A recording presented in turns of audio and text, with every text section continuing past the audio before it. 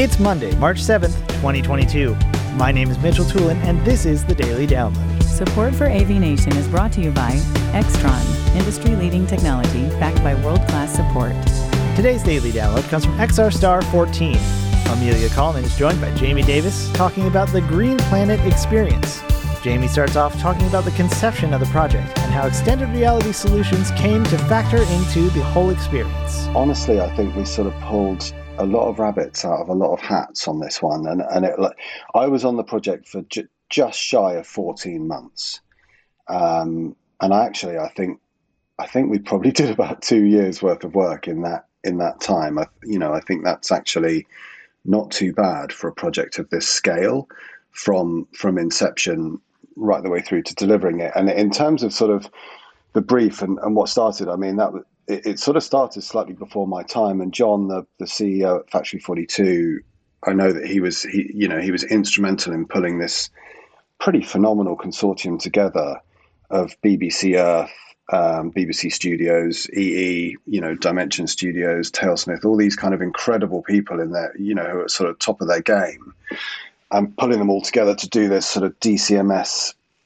government-funded project that's kind of, I think the original ambition was to be this sort of ultimate use case and a really good sort of proof of concept. It's an R&D thing really for 5G, and when I was contacted about it, it was literally, I think, a sort of one-page brief of, look, we want to do something to do with the environment, with sustainability. Sir David Attenborough is doing a new show.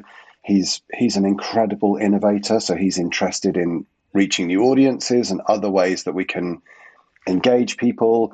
It might be at Kew Gardens, who, by the way, are another partner in all this. There might be something at Kew. We're not sure. He might appear as a hologram, as volumetric capture. We're not quite sure.